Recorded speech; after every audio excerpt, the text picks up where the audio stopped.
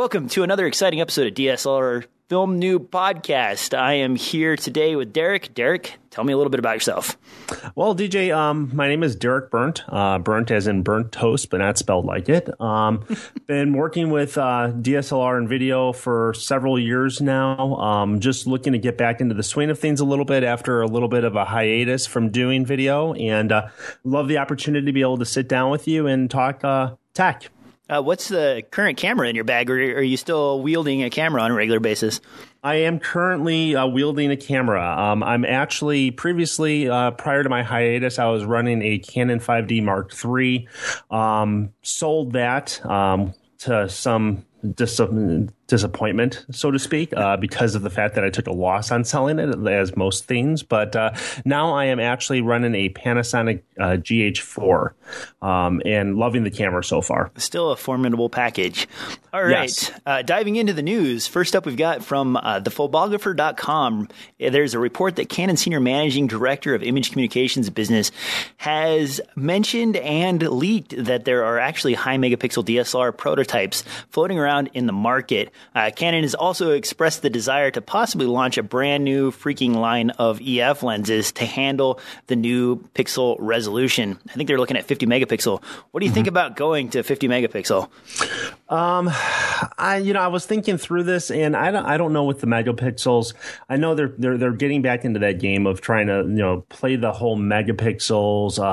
The more the better. But obviously, as we all know, there's several factors that go into the image quality and low light performance. There's the pixel size, density, sensor sizes, and the way the cameras process the image itself. So I think it depends on how they're planning on implementing the more megapixels, particularly the image processing. Well, if there's going to be any benefit to that. The issue I see going forward is actually that there's already almost a 50 megapixel camera out there in the DSLR lineup, and that's called the Nikon D810. They're offering 46 megapixel right now. And not to dig too much at Canon's glass, but Nikon glass is already able to resolve 46 megapixel without any issue. With the EF lenses coming out, I'm concerned that we won't be seeing lenses for any time in the near future. Canon has yet to replace the 35mm f1.4, which has been on the docket for about 5 years now, and it's one of the only L glass that are still made out of plastic. And then we have the debauchery that is the EOS M. None of those lenses came out very fast. In fact, that whole system has suffered from maybe 3 lenses at most over the 3-year lifespan that it's been around. If Canon offers up an EF series lens, are we going to get more lenses? And are we going to get them in a timely enough manner to make a new camera body and system worth it? So now the question I have is, those Nikon glass that are out there now, were those specific to the higher megapixel cameras, or was that existing glass that people didn't actually have to upgrade to, and they were just able to handle that type of size? Nikon's sensor? High-end glass has always benefited from a little bit more sharpness than Canon's high-end glass, and it's kind of more noticeable in the price. The equivalent 24 to 70 lens in Nikon's lineup is $600 to $700 more than Canon's equivalent 24 to 70. And, and it's kind of maintained that throughout the range. Now, Canon doesn't have an equivalent 85 f1.4, but the Nikon 85 f1.4 is fairly substantial and runs about the same price as Canon's 85 f1.2. So I think Nikon has just been making that level of quality in their glass lineup for their entire manufacturing line, whereas Canon is kind of... I don't want to say they're bad, because I own a lot of L glass. In fact, I own almost all of Canon's L glass, and it's I don't have any problem with it. But I am again shooting at what I believe the 5D Mark III is 22 megapixels, and the 60 is 20 megapixels. So you're not really getting into that super high megapixel count. I guess the question is if you're getting up to almost 50 megapixels, should we be going with a DSLR, or should we be looking into maybe a medium format camera? Yeah, probably going with the medium format camera. I mean, for me, it's, with the Canon and moving up to the higher megapixels, it's sort of, where do you start to draw the line between, the DSLRs especially for the video, versus now you're going into the higher end video cameras that are truly, they're not DSLR format. They're higher end cameras themselves. For me, I mean, I would obviously, based on the work I do, I don't even know if I would move up to a 50 megapixel, just because if it were to entail that I'd have to get all new glass for it. If I'm starting to look at that kind of investment, then I'm going to start to question, do I really want to go with, a Canon DSLR versus, as you're mentioning, a medium format? It's tough, and I wish I had a better opinion about it right now. The 50 megapixel is nice. It's just, I just wonder when it's actually warranted to actually have the 50 megapixels. I'd be curious to know what the quality is of the imagery itself that's going to be coming out of that. So, when I've seen images from the 5D Mark III that have been blown up to very, very large sizes, we're talking poster size and beyond, and there wasn't any issue with resolution in that case. Going up higher, I suppose there might be a need in product photography, or possibly if you're shooting something like a magazine spread or something like that. Sure, they could be shooting at f16 or f8 or f10 or something like that in order to really cover all the items, and then just cropping in with a single image. I suppose that's an option. I don't really know. As far as video goes, though, I have a little breakdown chart here in the show notes, and it looks like 720p is 1 megapixel, 1080p is 2 megapixel, 4K is 8.8 megapixel, and 8K, which is not even close to on the horizon yet, is 33.18 megapixels. Yeah. So even at 8K, you're still, from a 50 megapixel camera, are roughly 8K is roughly 2/3 the size of that. So as far as video goes, I don't know that there's any benefit for filmmaking DSLRs to go up to that high a megapixel. Maybe finer grain, I suppose. I don't really know. Yeah, I mean, and that's the thing, is I don't know with the megapixel what the benefit is, especially for me, where I'm specifically always very much focused in on video itself versus just still photography. But that 8K video, I mean, 33.8 megapixels. I mean, you still, 50 is quite a bit higher. So from a video perspective, it seems like it would probably be a little bit unnecessary from that perspective. And of course, then when you have a 50 megapixel camera, and if you are doing video, some of the other factors are, what kind of bit rate is it going to run, and all that stuff. So, I'd be curious. Well, speaking of which, the Sony A7S has kind of done the opposite.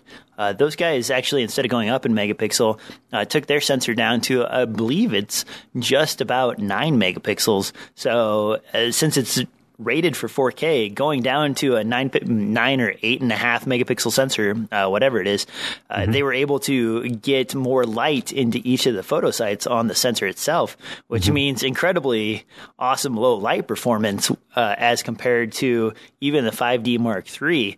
I'm actually kind of hoping that sensors will stop climbing upwards in megapixel and start advancing the individual pixels instead.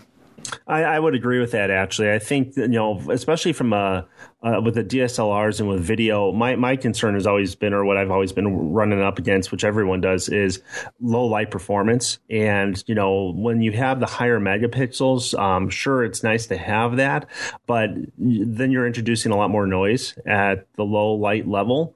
So I think I prefer, personally, having lower megapixels, larger pixel density or pixel size to get more of that light in, to get better performance, because that's the one thing I always struggle with, is just low light shooting and not getting a lot of noise introduced into it, and having to raise the ISO to incredible limits just to get a somewhat of a decent picture that in post probably isn't going to be all that great to begin with. And for me, when I'm looking at, like, even with the introduction now with like 4K and me using the GH4, I like running the 4K and then bringing it down to 1080 just because it gives me more to play with. But again, the low light is nothing like the 5D Mark III.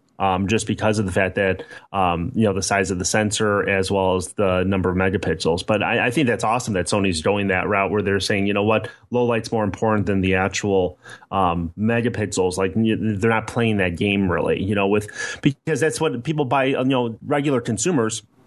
That's what everybody's sort of always bought cameras on is, it's got more megapixels. It must be better. And that's not always the case. Yeah, I've even thinking back now, I had an old Fuji camera back when they were using still disc formats. I'm talking like floppy disk style. And that thing, even though the images were only 1,000 and some change by 700 or 600 and some change, it took some great pictures. And I still use those to this day because they're just big enough for web resolution. Yeah. Moving on from there, and especially speaking of the GH4, announced at NEB last year, 2014, a Thomas Shogun 4K HDMI SDI recorder was a pretty hot item, and it's finally starting to hit the streets. It's going to be priced at about $2,000, and it is considered to be an upgrade for GH4 and Sony A7S owners. What do you think? Do we need 4K recording in a separate device for ProRes and DNX HD? Me personally, no. I mean, having just, started to move over to the GH4, I mean, I'm still just recording. Obviously, I haven't gone out yet to buy a $2,000 external recorder. More expensive than the camera. Yeah, exactly. But I am filming in 4K. I look at it as 4K's benefit right now, other than unless you're planning on putting something that's going to be shown out on, a great big screen in a theater, which I think, there's probably people that are doing that. But, for me, I don't see that in my future anytime soon. But what I like about having the 4K in production right now is being able to record in 4K, bring it down to 1080, and being able to have the room to actually get a little bit more detail, but as well being able to punch in on the image itself, just having that flexibility with the size of the image. But I don't think we're at a point where we need to be filming at 4K. And quite honestly, to be recording to that external recorder, especially given the price, even though you're recording at 10-bit versus the in-camera 8-bit, I don't think there's that noticeable of a difference that warrants a $2,000 investment. Now, if I was planning on doing something that was going to be something that was going to be seen on a bigger screen again, more like a movie theater or something of that nature where I needed to go up that high, I could see doing that investment. But again, then, what other level are you at with a camera perhaps? Are you recording on some other type of device? But, I just think my biggest hurdle with that, with the recorder is the price right now. I couldn't see doing $2,000 for that. Well, a big issue with the $2,000 price tag, too, is that you're also dealing with all of that data. It looks like roughly 5 hours on 2 terabyte hard drive. 5 hours isn't an extreme amount, especially for 2 terabytes. And you start getting into that sort of data usage alone, and you're going to need external devices to handle that. You're going to need a server. You're going to need a bunch of RAID hard drives in order to handle all that footage. And then even after that, accessing the footage and editing the footage, I mean, your scratch drive just for editing 5 hours worth of footage is going to have to be a minimum of 2 terabytes. We're probably talking more like 3 or 4 terabytes in order to really give you some breathing room on that sort of thing. And 5 hours even on a small commercial project like a 3 or 4 minute short, it isn't an unreasonable amount of footage to collect. No, you're right. And so it is more than just the cost of the $2,000, because you do have to start to consider what is your other costs associated with being able to support that, And so, as you mentioned, exactly, external storage, you start looking at, say like G-Rate is one of the products out there, one of the external, drives. And, I think an 8 gig is like, I don't know, $700. And of course, that's 8 terabytes, I mean. And so if you're recording just 5 hours at that 10-bit, footage, and that's taking 2 terabytes right there, you're going to start chopping away at storage at unbelievable rates. And it's going to get expensive really fast. And what's the benefit? I mean, are you really seeing any nominal I mean, I know you'll see an increase in the quality of the image itself, but there is that law of diminishing return, as to where exactly do you draw the line between, managing your storage space and the amount of resources you're using versus what's the image quality and what are you really getting out of it. Well, and there's also the transcoding issue. You probably aren't going to do your grading and what have you with your ProRes files, but you're probably going to end up working off of proxies for normal editing and things like that. So now you've created doubles and triples. And my in-house server here is a 24 terabyte server, and that isn't an insubstantial cost. I mean, I built mine myself, which is pretty techie thing to do, and that's that was $1,500, I believe, by the time. Sure. And, I didn't even include some of the top-notch items I could have. I went with off-the-shelf hard drives instead of spending the extra $75 or $80 a piece to get red hard drives. And, now my 3 terabyte drives that are in there don't look anything compared to the 4 and 5 terabyte drives that are around now. Yeah, absolutely. You're right. When you're dealing with that type of media, you're going to be running on proxy. And if you're not running on proxy, say, you want to just edit and do all your footage in 4K, most likely you're upgrading your hardware, so not only you're dealing with storage, you're dealing with hardware. I mean, 4K in general, I think, has introduced a lot of what I would consider resource not issues, but definitely things to consider. I mean, right now I'm running on I think it's a mid 2011, 2012 iMac, and it's just, a 21 and a half inch iMac, and I'm looking to upgrade. And now that I'm on the GH4, even though I still bring in 4K and I go to 1080, depending on what I'm, putting in there or using for, effects or whatnot, I'm actually at the point now where I'm starting to look at doing, potentially either the iMac Retina display or going to a Pro, just because of the fact that, this one sometimes is a little sluggish. Usually when I'm dealing with proxy media, I don't notice that much of an issue. But again, it comes down to, the storage versus performance. And so it's like, okay, if I can't necessarily afford all the storage, maybe I want to get a computer that's going to be a little bit beefier to just run in 4K, so I'm not having to create all this proxy media. I don't know. It's one of those things where I'm still, as I'm getting back into things, sort of trying to figure out where is the most acceptable way of dealing with 4K and 1080p and doing all that stuff and purchasing or managing my resources appropriately from both a computing perspective as well as a storage perspective. Well, the GH4, I was actually a little surprised when I started filming on it in 4K. The data rate isn't, it's still excessive, but it's only roughly double what I was using on my 5D Mark III and some of my other cameras in the shop.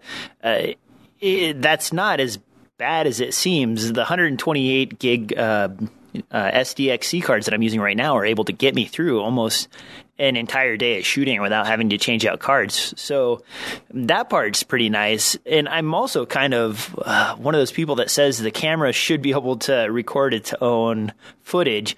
You shouldn't need, like with the Sony A7S, they advertise that kind of towards, hey, look, in the future, you'll be able to output 4K into an external recorder.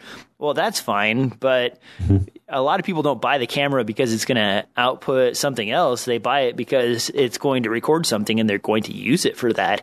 Not having that option or having to buy external gear that makes your whole setup more clunky is kind of a painful experience, especially on a budget. It can add up really fast having all this ancillary equipment in order to record extra stuff. And the A7, if I'm not mistaken, and I could be mistaken, but in order to record 4K on it, you have to use an external recorder for that, right? Yeah, the A7S does not record internal 4K. So you got 1080p and you got a few flavors there, but you have to use the micro HDMI port to get to the Shogun in order to record 4K. And that's another issue entirely is the connector systems.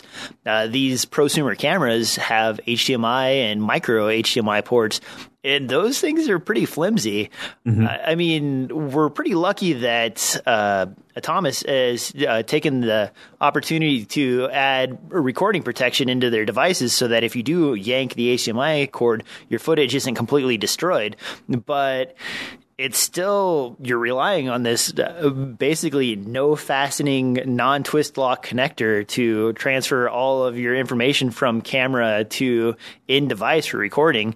And I mean, I guess you could record in camera as well as on the device and use the in-camera stuff as your proxies, but I don't know. For a lot of filmmakers, it doesn't seem like it makes a lot of sense. And then there's been early reports that the Shogun does not necessarily provide much clearer footage out of the Sony A7S, and people are sort of disappointed with what they've been seeing. Well, and I think too, not only the connection that's an issue, but then when you start to think about how you as an individual may use the camera, if now you're having to use an external recorder, what's nice about the GH4 is the fact that you've got the option. You can either record in camera with the 4K, or if you want to get the higher bit rate and whatnot, you can use the external recorder. Whereas with the Sony A7S, it's you have to actually use an external recorder, and so depending on how you're set up from a rig perspective, you're just adding more things that you have to either mount or hold, or for me, I'm always trying to figure out or try to always. I always aspire to less is more, and trying to make it where it's as easy as possible to just be able to hold the camera, move the camera, and move it from a rig to a tripod to a monopod. And if you're having to introduce more items that you're having to like mount to a cage or to the camera or something, that's just making it not as enticing for me, at least, to have to lug something around like that. Definitely. And carrying is a huge issue, especially if you're working by yourself. The big benefit I found with the GH4 is actually the weight and the size of the lenses. I can carry 3 or 4 lenses with me in a very small bag, the GH4 and some audio kit, and still have that all in basically a mail messenger bag, which is extremely enticing for traveling, especially if you have to hike or go through some, forested areas or whatnot. I spent the last 5 months in California working on some stuff for the Bureau as well as the Fish and Wildlife system, and I had to climb back into wooded areas and go up big stairs to get to the tops of the dams and the reservoirs, and it was really nice having the GH4 and a monopod as opposed to my 5D Mark III and some really heavy Canon glass to and that was one of my challenges buying the GH4, because I was always used to going with either the APS-C type lenses for Canon, or when I was on the 5D Mark III, the full frame stuff. And when I was looking at the GH4, I kept going back and forth between going with a micro four thirds format like a Panasonic or Olympus, but or going with more of a Canon lens and then using an adapter. And I saw your post where you were talking about the 3 different lenses that you had for the micro four thirds. Me, on the other hand, I ended up going with the Tamron 24 to 70 millimeter, which I used actually originally on my Canon 5D Mark III, and I went with the Metabone Speed Booster, and it's great. I love it because I've got the flexibility of being able to use that lens in a variety of other situations, but it's heavy as heck.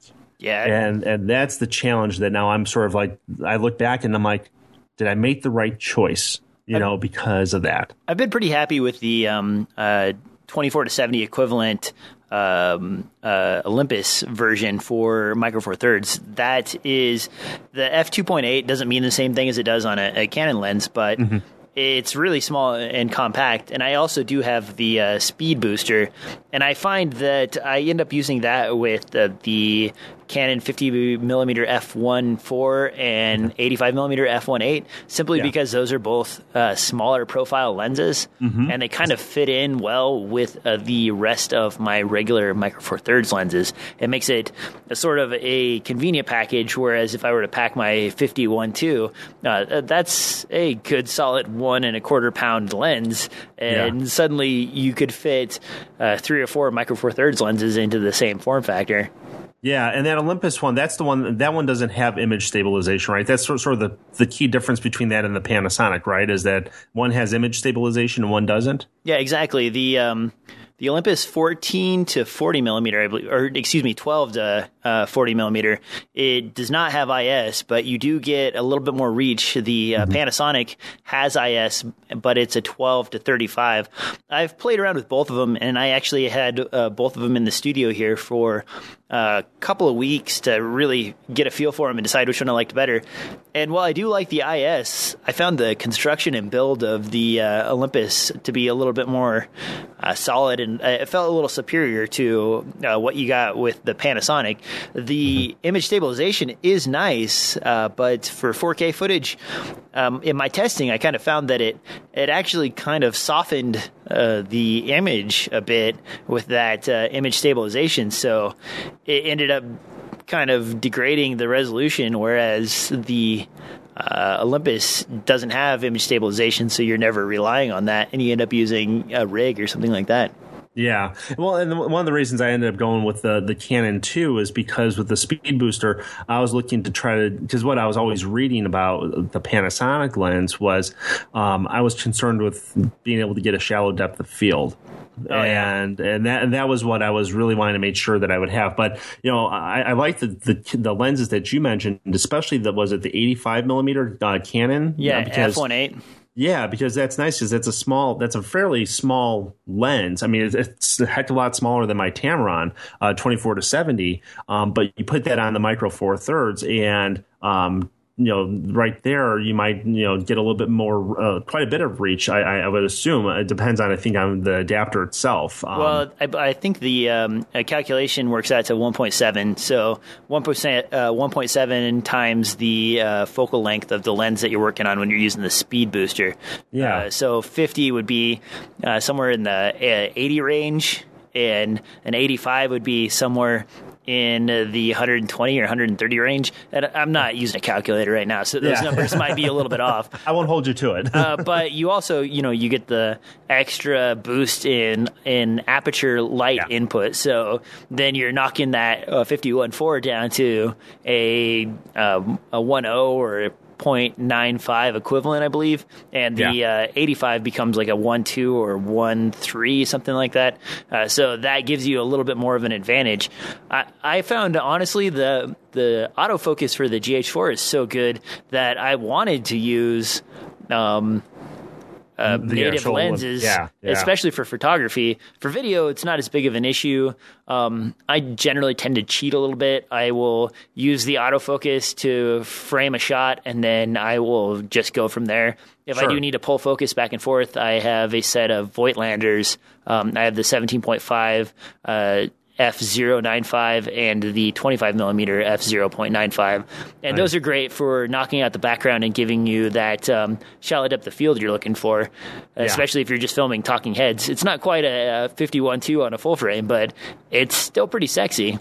Yeah, oh, absolutely. And, you know, and obviously I've got the Tamron right now. I'm obviously going to be looking at adding to my arsenal of lenses. And I have to be honest, is I'll probably be strongly considering more of a native lens just because of from a size perspective. But obviously it's always comes down to buying a lens that's, you know, that's right for you and right for what you're looking to do. But there are times when I'm holding the camera with that Tamron on there, and I'm like, yeah, this is awfully heavy. That Tamron on there, that's like an elephant riding on an ant, man. That thing's like almost twice the size of a GH4. Yeah, exactly. It's that's like an interesting choice. Yeah, it's like some of the. Well, you know what? The Tamron. I didn't want to go with the Canon because the Canon is just much more expensive. The Tamron, I liked it when I had the 5D Mark III, and so part of it was just, you know, what I was used to. But, you know, when the speed booster sort of came into play, you know, and gained that additional you know, aperture and gain that light in there, I decided to go with that. My biggest concern was just going with the Panasonic and it being too soft, and not really being able to get that shallow depth of field, and then sort of being stuck in it, you know, with the Panasonic itself. So, but who knows? Another several months or a year or whatever, and then for all I know, I'll be getting rid of the Tamron and going with a native lens. Only time will tell. Now, speaking of the GH4, posted here in the news rundown, 4kshooter.net has posted a video from Vimeo user Giallo Calcia, I believe I'm pronouncing that correctly, maybe not, demonstrating the use of Adobe Camera Raw with the GH4's 4K video. Basically, he's importing the 4K footage from the GH4 into Adobe Camera Raw. And those of you who've shot on the 5D Mark III may have had experience with RAW shooting with Magic Lantern and the DNG processing format that uses that. Did you take a look at this video? Yeah, I took a look at the video. I have to admit, though, I've never, when I had the Canon 5D, and even with my camera now, I have not actually done anything with RAW or converting, doing anything with the DNG file. So I'm a little not very informed in that area, but I did look at the video itself. But what's a curious thing, though, because you mentioned Magic Lantern, I just happened to see, I think it was on EOS HD, that they were mentioning that that Canon's blocking Magic Lantern on their latest 5D Mark III bodies. The new firmware 1.3.3, it's not necessarily a block, it's just a new version of the firmware without backwards compatibility. Yeah. As far as I know, Magic Lantern has been able to keep up with the changing firmware as they go along. I'm not sure if they're going to have to recrack the binary files from the 1.3.3 firmware. I haven't really done the research to find out yet. There's only been one or two cases reported so far of that firmware showing up in the wild. So I don't know if that's just on new cameras or how that's going to end up working out. It's not available for download on Canon's website yet. So yeah.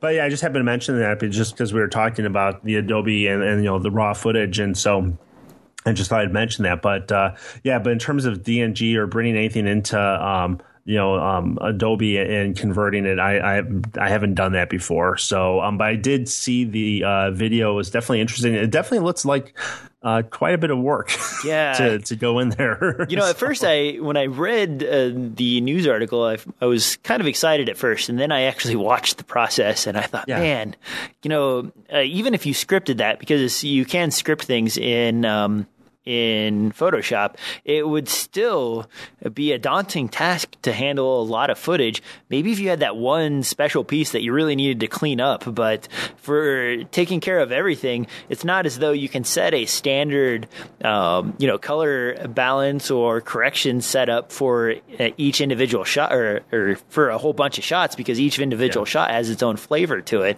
So then you're kind of like, I don't know.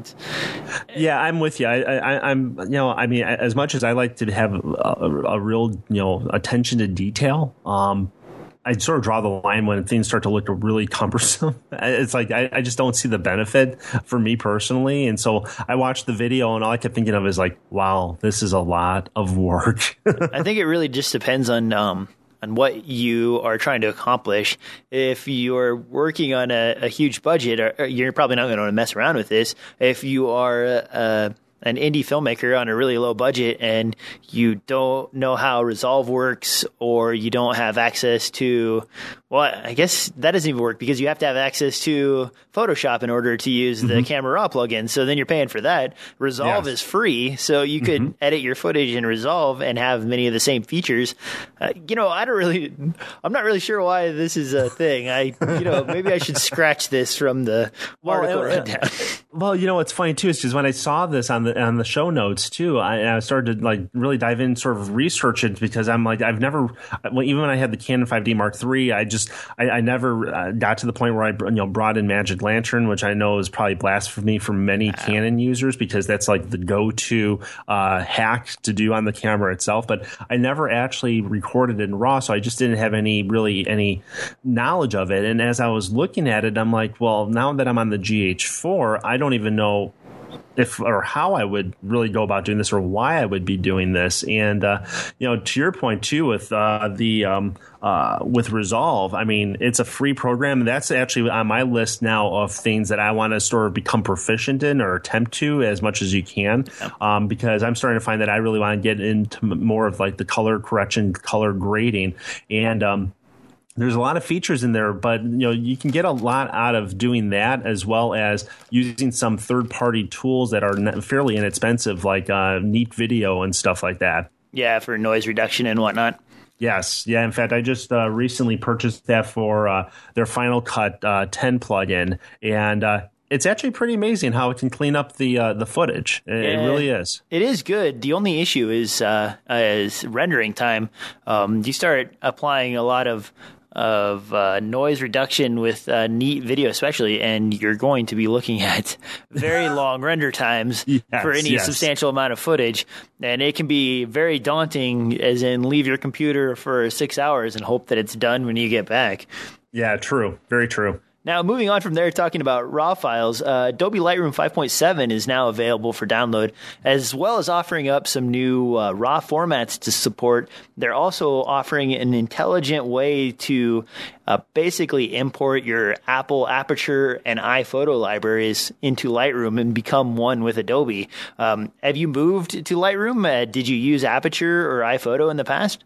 You know what? I've used iPhoto in the past. I never got to using Aperture. I'm definitely curious with Lightroom. I've looked at Lightroom a little bit, but I haven't really dived in to do much with that. I was using iPhoto.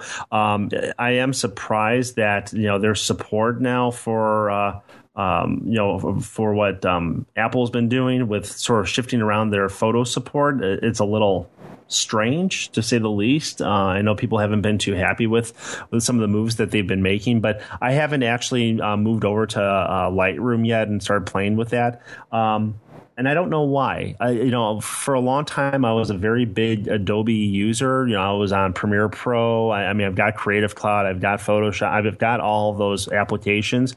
But for some reason, I've just not been doing much with them now. I've been sticking more to the native stuff on the Mac. But of course, that's because I'm a Mac person. So, someone who's on Windows would probably be, obviously more inclined to go with the Adobe product suite. So. Yeah, there are, Windows does offer, Microsoft actually offers a Kodak pack for Windows 7 and Windows 8 users that's updated fairly regularly, that allows you to view images from most RAW formats that are provided by most of the major brands of cameras.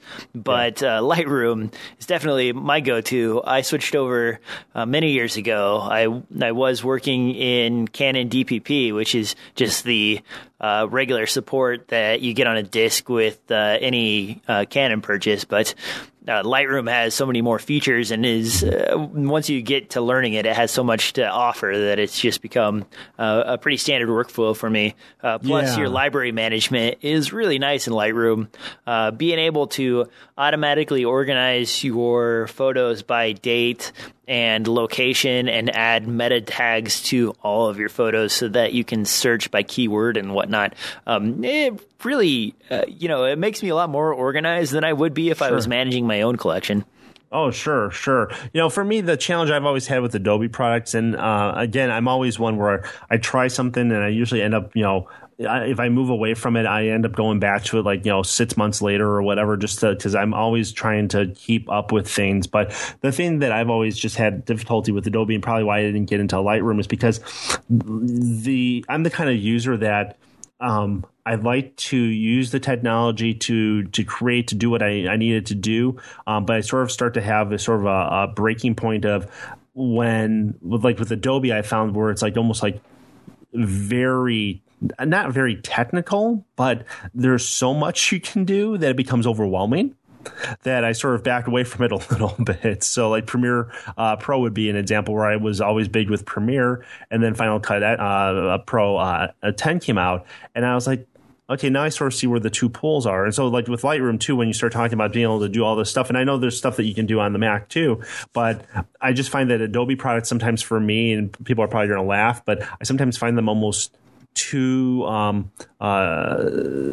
overwhelming. Yes. Especially if it's something you haven't used before. Well, and one of the things that they don't really, they do document it, I suppose, but it doesn't really stand out right away, is that a lot of the features in most Adobe products are hidden behind combination keystrokes, Control V, Control C, Control B, all of those sorts of things in order to really speed up your workflow. But if you never learn any of those hotkeys, or you don't ever go through and set your own hotkeys up, it can be pretty daunting to get going in a lot of Adobe's products. Yes, absolutely. I mean, and the problem too is, and it's a good problem, is that a lot of Adobe's products are very powerful. And with that power comes, there's a lot of intricacies to it. And for me, it's just, I'm like, oh, I'm going to get into this. Like maybe it'd be Lightroom. I'm going to learn Lightroom. I'm going to start using it. And then after about, a day with it, be like, okay, I'm just scratching the surface. And I'm like, I can't dive in any deeper. Yeah. One of the things that really helped me when I first started with Lightroom is I actually just paid for one of those lynda.com courses. It was pretty easy to go through, and about 10, maybe 15 hours worth of dedicated time watching that was enough to get me proficient in Lightroom and really be able to handle myself without any issue. Sure. They're kind of boring and they're not for everybody, but if you're not someone who learns by reading, learning by following along with material is a pretty intuitive process. Oh, sure. But so you've been happy with Lightroom, though? I mean, now that you've moved everything over there? Yeah, the Lightroom application manages my server. It takes care of all my photos, import and export.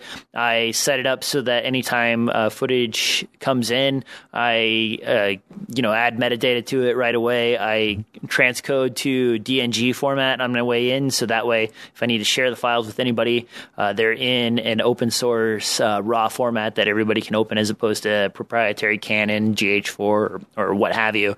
And Sure. It's been pretty nice, especially for adding watermarks on the fly and doing batch processing and stuff like that. If I have to kick out 20 or 30 photos and I need to kind of just get them close to where I think they ought to be, it's not really the best way to go, but I can use the auto feature in Lightroom, and it'll kind of do a pretty decent job of getting the white balance and some of the other settings within range of where I just need to tweak them a little bit to get going, especially when I'm not getting paid for the photography I'm doing.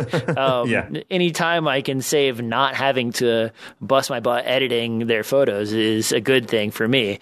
You always get roped into that occasional wedding or Sure. birthday or what have you, and those are the times where it does not pay for you to work on their stuff, so you aren't really particular about whether or not everything is just so, but you want it to be better than it would be if they were running around taking the pictures. Exactly. And obviously, doing something like that is going to be, light years ahead of anything that they would be doing themselves. So, if it makes life a little bit easier for you, gives you some of your time back, but you're able to still give them something that, you're relatively proud of and that they're definitely happy with. Yeah, absolutely. Now, going from there on the whole editing subject, Seiki is a company that is well known for their 2014 release of 4K panels. The only issue with these very affordable 4K panels is that they were 30 hertz panels, which means for gaming, they're pretty much out of the window for use because 30 hertz is just not enough. And for even desktop use, your mouse really chugs across the screen at 30 hertz. They're attempting to release a brand new line in the first quarter of 2015, and I believe we're looking at VA panels with a 60 hertz refresh rate and still 4K range. VA is closer to what you'd expect from an IPS display, whereas their older ones were TN panels, which have that issue of side view discoloration and so on. These panels are looking at being maybe $600 to $700. Is that something you think you might move into in the future? Are you interested in getting a 4K editing monitor? Absolutely. I mean, right now, obviously, my setup from a computing perspective wouldn't really support 4K, but that's where it comes down to, as I'm looking for later this year to upgrade my equipment, obviously I'm still planning to stay within the Apple camp. I've been debating between either going with the 5K, Retina display iMac, or going with a Mac Pro. And obviously, if I was looking to go with a Mac Pro, especially, I would have to get a monitor for it. So I definitely would be considering a 4K panel. I mean, obviously the 60 hertz refresh rate, I mean, that's probably, I'm not much of a gamer, but I don't think that obviously would be enough for a gamer, but for, it's definitely getting closer for being a usable monitor with, being able to do editing and things of that nature.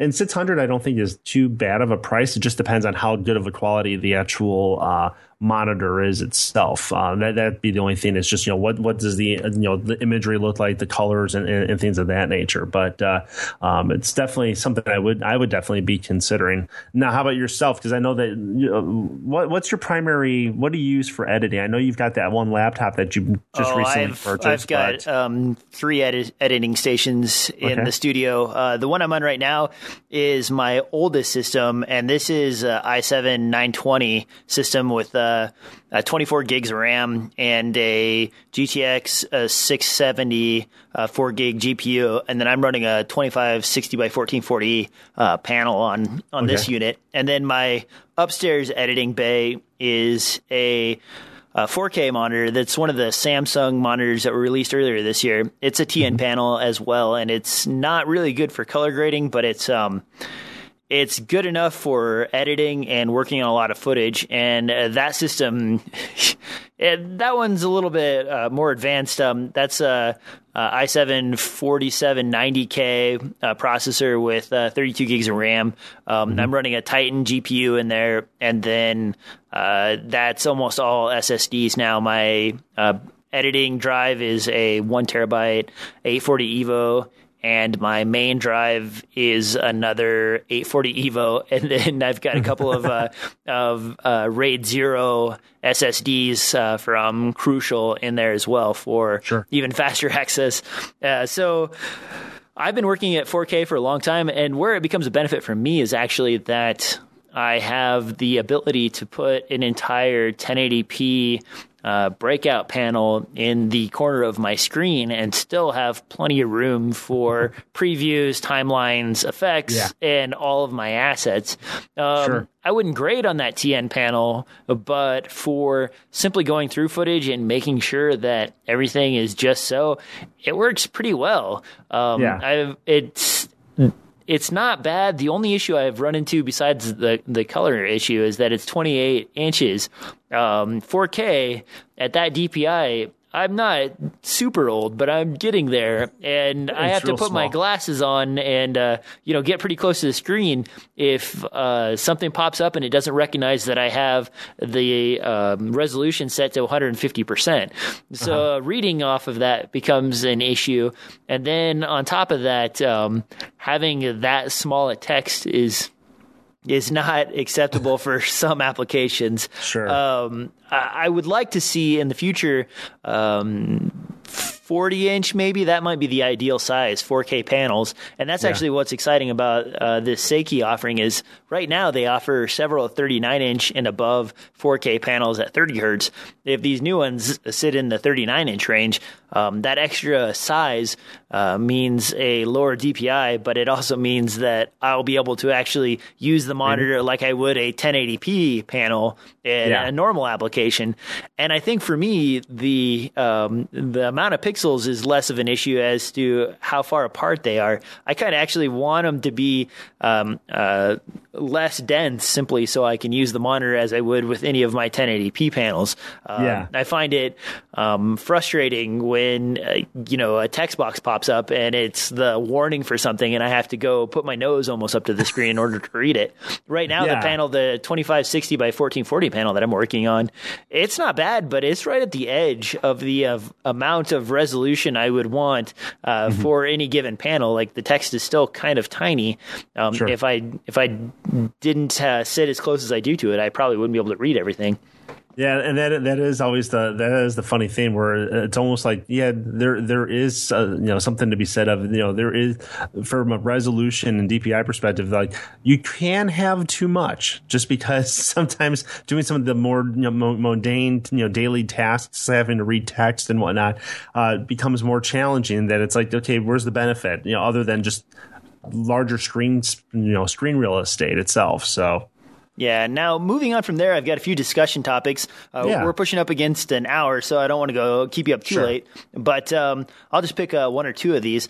One of them is a rumor that the GH5 may be released at NAB 2015, and supposedly it might be able to handle 8K and 60 frames per second at 4K. What do you think about that? If that becomes true, I'm going to be really upset that I just bought the GH4. Yeah, I think it's great. I mean, quite honestly, the 4K at 60 frames per second is actually probably more enticing to me than the actual 8K. Like with the GH4. As I was always doing, my research and whatnot when I was trying to decide what camera I wanted to buy, a lot of people were talking, 4K this, 4K that. The actual real reason why I decided to go with the GH4, I mean, 4K was important, but it was being able to actually record that variable frame rate and getting the 96 frames per second at 1080 and be able to actually do slow-mo without having to use any kind of like other software, So the 60 frames per second at 4K would be nice just because now you can actually record at a higher frame rate. I mean, it's not slow-mo, speed there, but to be able to just have that other option. But me personally, I think it'd be great, but depending on the price, I'd probably be a little upset that I just bought the GH4. Yeah, I don't know if this is actually going to happen or not. The prices are starting to fall on the GH4. I've seen them as low as $13.99 on Amazon and B&H. And then the used market, they've dropped down as low as $1,000 in some cases, which is pretty awesome if you're buying, but it sucks if you're going to resell yours. Panasonic has done this to users in the past, though. The GH4 came hot on the tails of the GH3, and the GH3 was barely an incremental upgrade from the GH2, arguably. So people got an incremental upgrade followed by a really amazing upgrade, but if they bought the camera the year before, they kind of got screwed on that whole price and upgrade business. Yeah, and that's what's surprising to me and sort of disheartening is that, like the GH4, I mean, I just bought mine, not too long ago, and I got mine at, sort of a lower price than I guess what the retail was for some time now. I was definitely closer to that, $1,300 than versus like the $1,700 or $1,800. But the fact that, used, they're only going for, say, around $1,000 sort of stinks because you'd hope that the camera would at least retain its value. But yeah, the fact that the GH4 just came out, early last year, if I'm not mistaken, the fact that the GH5 would come out and be at 8K and whatnot, I wouldn't like to see Panasonic do that. So I'm sort of hoping that rumor probably isn't true. I'm kind of in a good spot. I bought two GH4s on pre-order when they were first released, and because they completely disappeared from stock, I kept one GH4 and sold the other one for I think it went for $2,300. Oh, wow. Yeah, and I paid like $16.99, so $1,700 for both of them. So I ended up making out pretty well selling mine while there was none in stock. So I've basically made up for the difference in loss that I've gotten from the GH4 dropping in price, and I probably wouldn't be hurt too much if a GH5 came out. Will I buy one? Unless it offers something crazy like better low light performance, I'm pretty happy with what I'm getting out of the GH4 right now. 8K doesn't really interest me, and 60 frames per second at 4K. I don't really care for slow-mo so much, and if I did, I could shoot 1080p at 96 frames per second on the GH4 and still be there, so... Exactly. Now, why did you get rid of the second GH4? Was there a particular reason? Or I like the GH4. I just didn't feel that I needed two of them. What the GH4 fulfills in my kit is basically a tiny camera that offers 4K as well as being a very decent resolution and decent workhorse at up to 1600 ISO. So I didn't need two of them because I still have, at the time I had two, maybe three 5D Mark IIIs. And so I was debating on what to keep and what to get rid of. As for the 5D Mark IIIs, I ended up getting rid of a few of those as well as my Canon C100 and scaling to one 5D Mark III, an A7S, and the GH4. And those all kind of have their spots. The GH4 is my travel camera and my camera of choice when I want to pack light. My 5D Mark III is still kind of my workhorse. And my A7S, even though I have all the the adapters and whatnot to shoot with Canon lenses on it. It tends to come out mainly when I need ultra low light performance. When the 5D Mark III, don't get me wrong, it has very good quality in low light, but the A7S vests it enough that that's what I use when I'm only lighting a scene with, say, candles or a street light coming from the window and a few little LED lights or something like that. Yeah, if there's one hope that I hope that happens, when we were talking at the top of the show, when we were talking about the Canon rumors in the 50 megapixels, is I hope that as they're coming out with newer cameras, that there's somehow, and I know it's difficult, especially if they have full frame sensors and whatnot, is to try to make them a little bit smaller, because that was part of the reason why I didn't go back to Canon 5D Mark III, is because the thing was just a tank. I mean, it was just large. For me, especially, when I'm doing a lot of work on my own, having to lug that around in addition to other equipment. That's what I liked about the GH4, is that small, or really smaller. But that would be my hope, is that, that Canon starts to, if they're able to, start to make their cameras a little bit smaller, from that perspective. So yeah, I have the 6D still in my kit. And that is substantially smaller than the 5D Mark III. It's not nearly as small as the GH4, but if you're in the Canon camp, the 6D is almost full frame. It's like 99% full frame, something like that. And it's a pretty decent camera to work with. I enjoy it for photography, especially. For video, there are some more issues and a few things like that, but it's fairly reasonable. I think you can pick one up for $1,200 now. So yeah, if you want to go smaller but you still want to stay with all your Canon lenses, the 6D is definitely an affordable option. Sure.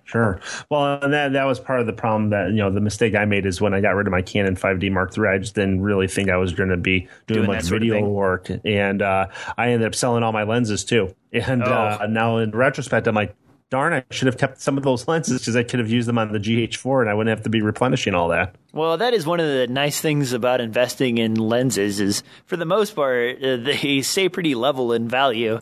My 50 millimeter f1.2 can sell tomorrow for what I bought it when I originally got it, and I'll still be in pretty good shape, or within, spitting range of what I paid for it, depending on how much damage I do to it. But, so that's really nice, at least. And you probably were able to make a fairly substantial amount selling off your Canon glass, and reinvesting in GH4 stuff isn't going to be too big of an issue.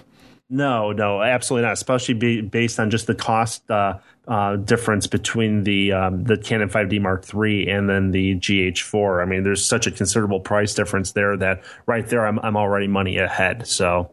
Yeah, and the 5D Mark III, if you sold it off a while ago, you probably did better than some are doing now. I believe it's back down to around $1,999 to $2,100 for sales price, which is it's pretty crazy. That's gray market, but that's still... That's come down from $3,200 when it originally came out. Yeah, I can't remember what I sold it for, but I know when I bought it, I know the original, retail was going for like $32, and at one point I bought it, I think, from B&H at like 25, 26, something. It was below $3, and then when I went to sell it though, and I was just looking at prices on B&H at the time, it was right back up to like the $3,200, and I was like, well, I'm glad I at least bought it when I did. So yeah.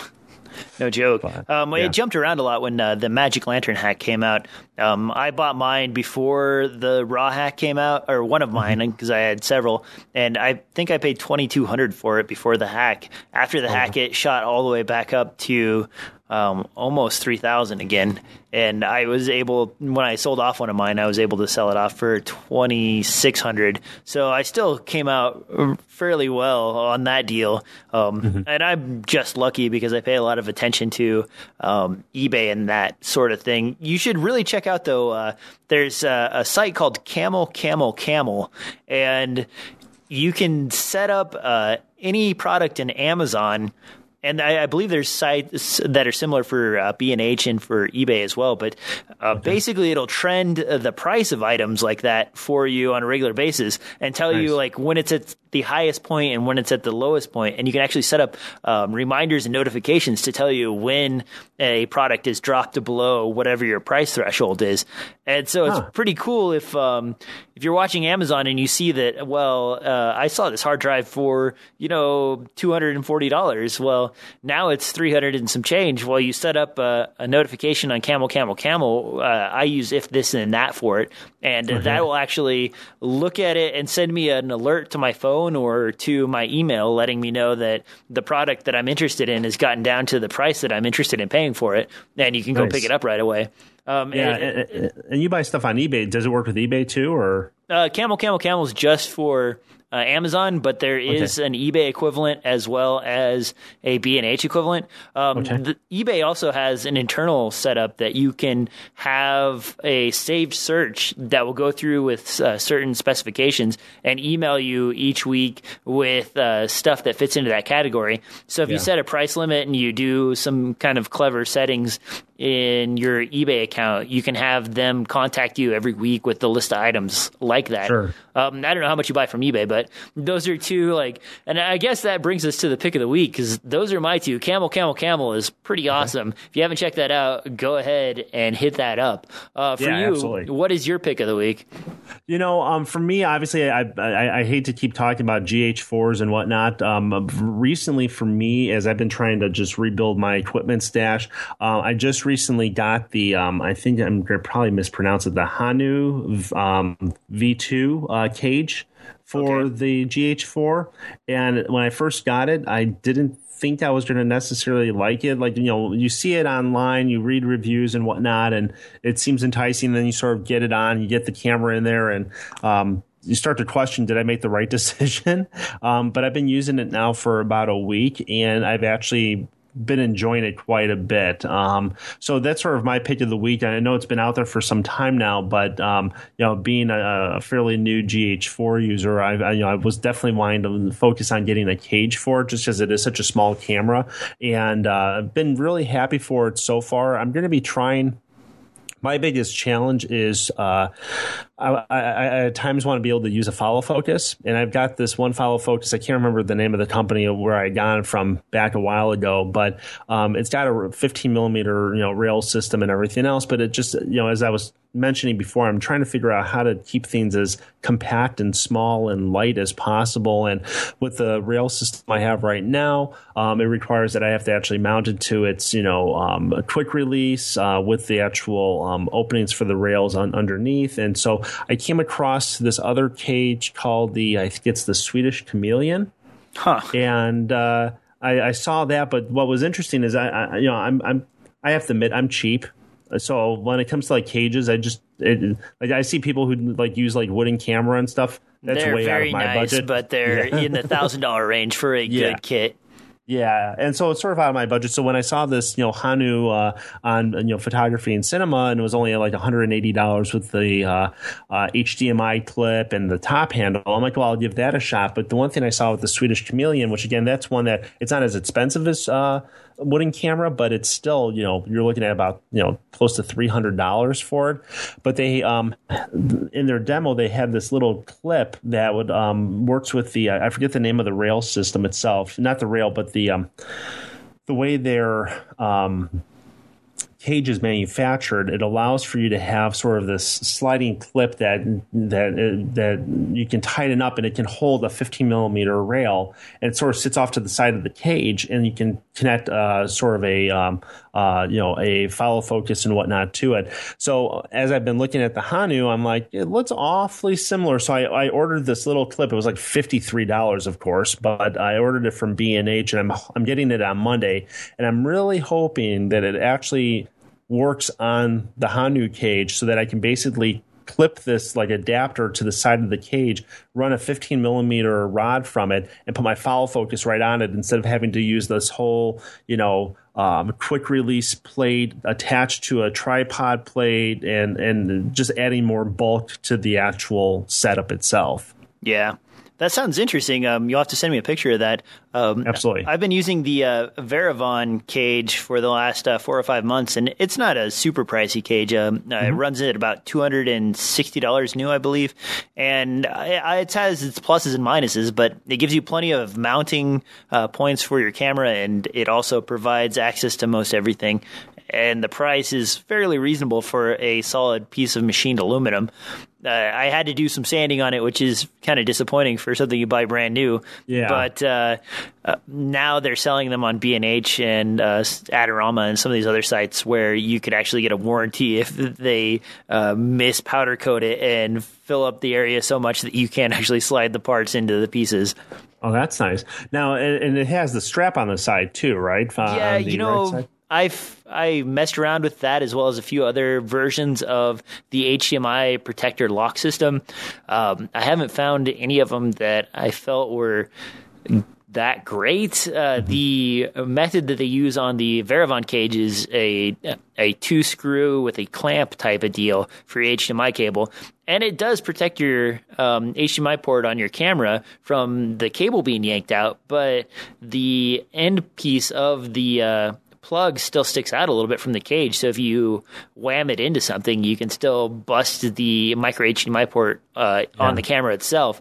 Some of the other options, I don't know if it's Henu, but I know Motion 9 makes a cage that has an extra extended handle on one side of it. And that extended handle is on the HDMI side, and then the locks are on the inside of that handle so that you don't have to worry about any of the cables coming out of the side of the camera getting hit. Yeah. The other issue I found with most of the locking systems is on the 3.5 millimeter locking port on the top of the camera. It actually is just a screw down or screw up type of deal in order to tighten down onto the audio jack going into the camera. While that seems like a good idea at the time, in practice, it's pain in the butt to tighten and loosen every time you want to take your camera out of your rig.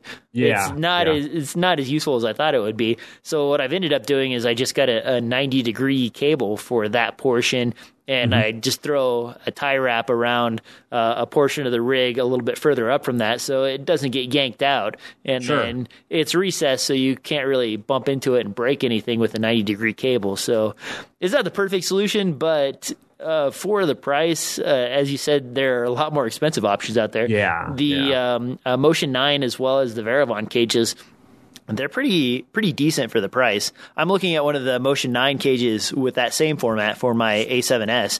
I haven't really pulled the trigger on that yet because I do use a number of adapters, and I found that the adapters, because they're so close to the body and the way these rigs are set up with the little lip in the front of them in order to hold the camera in place, they don't leave enough room for the adapters to screw on with their support foot.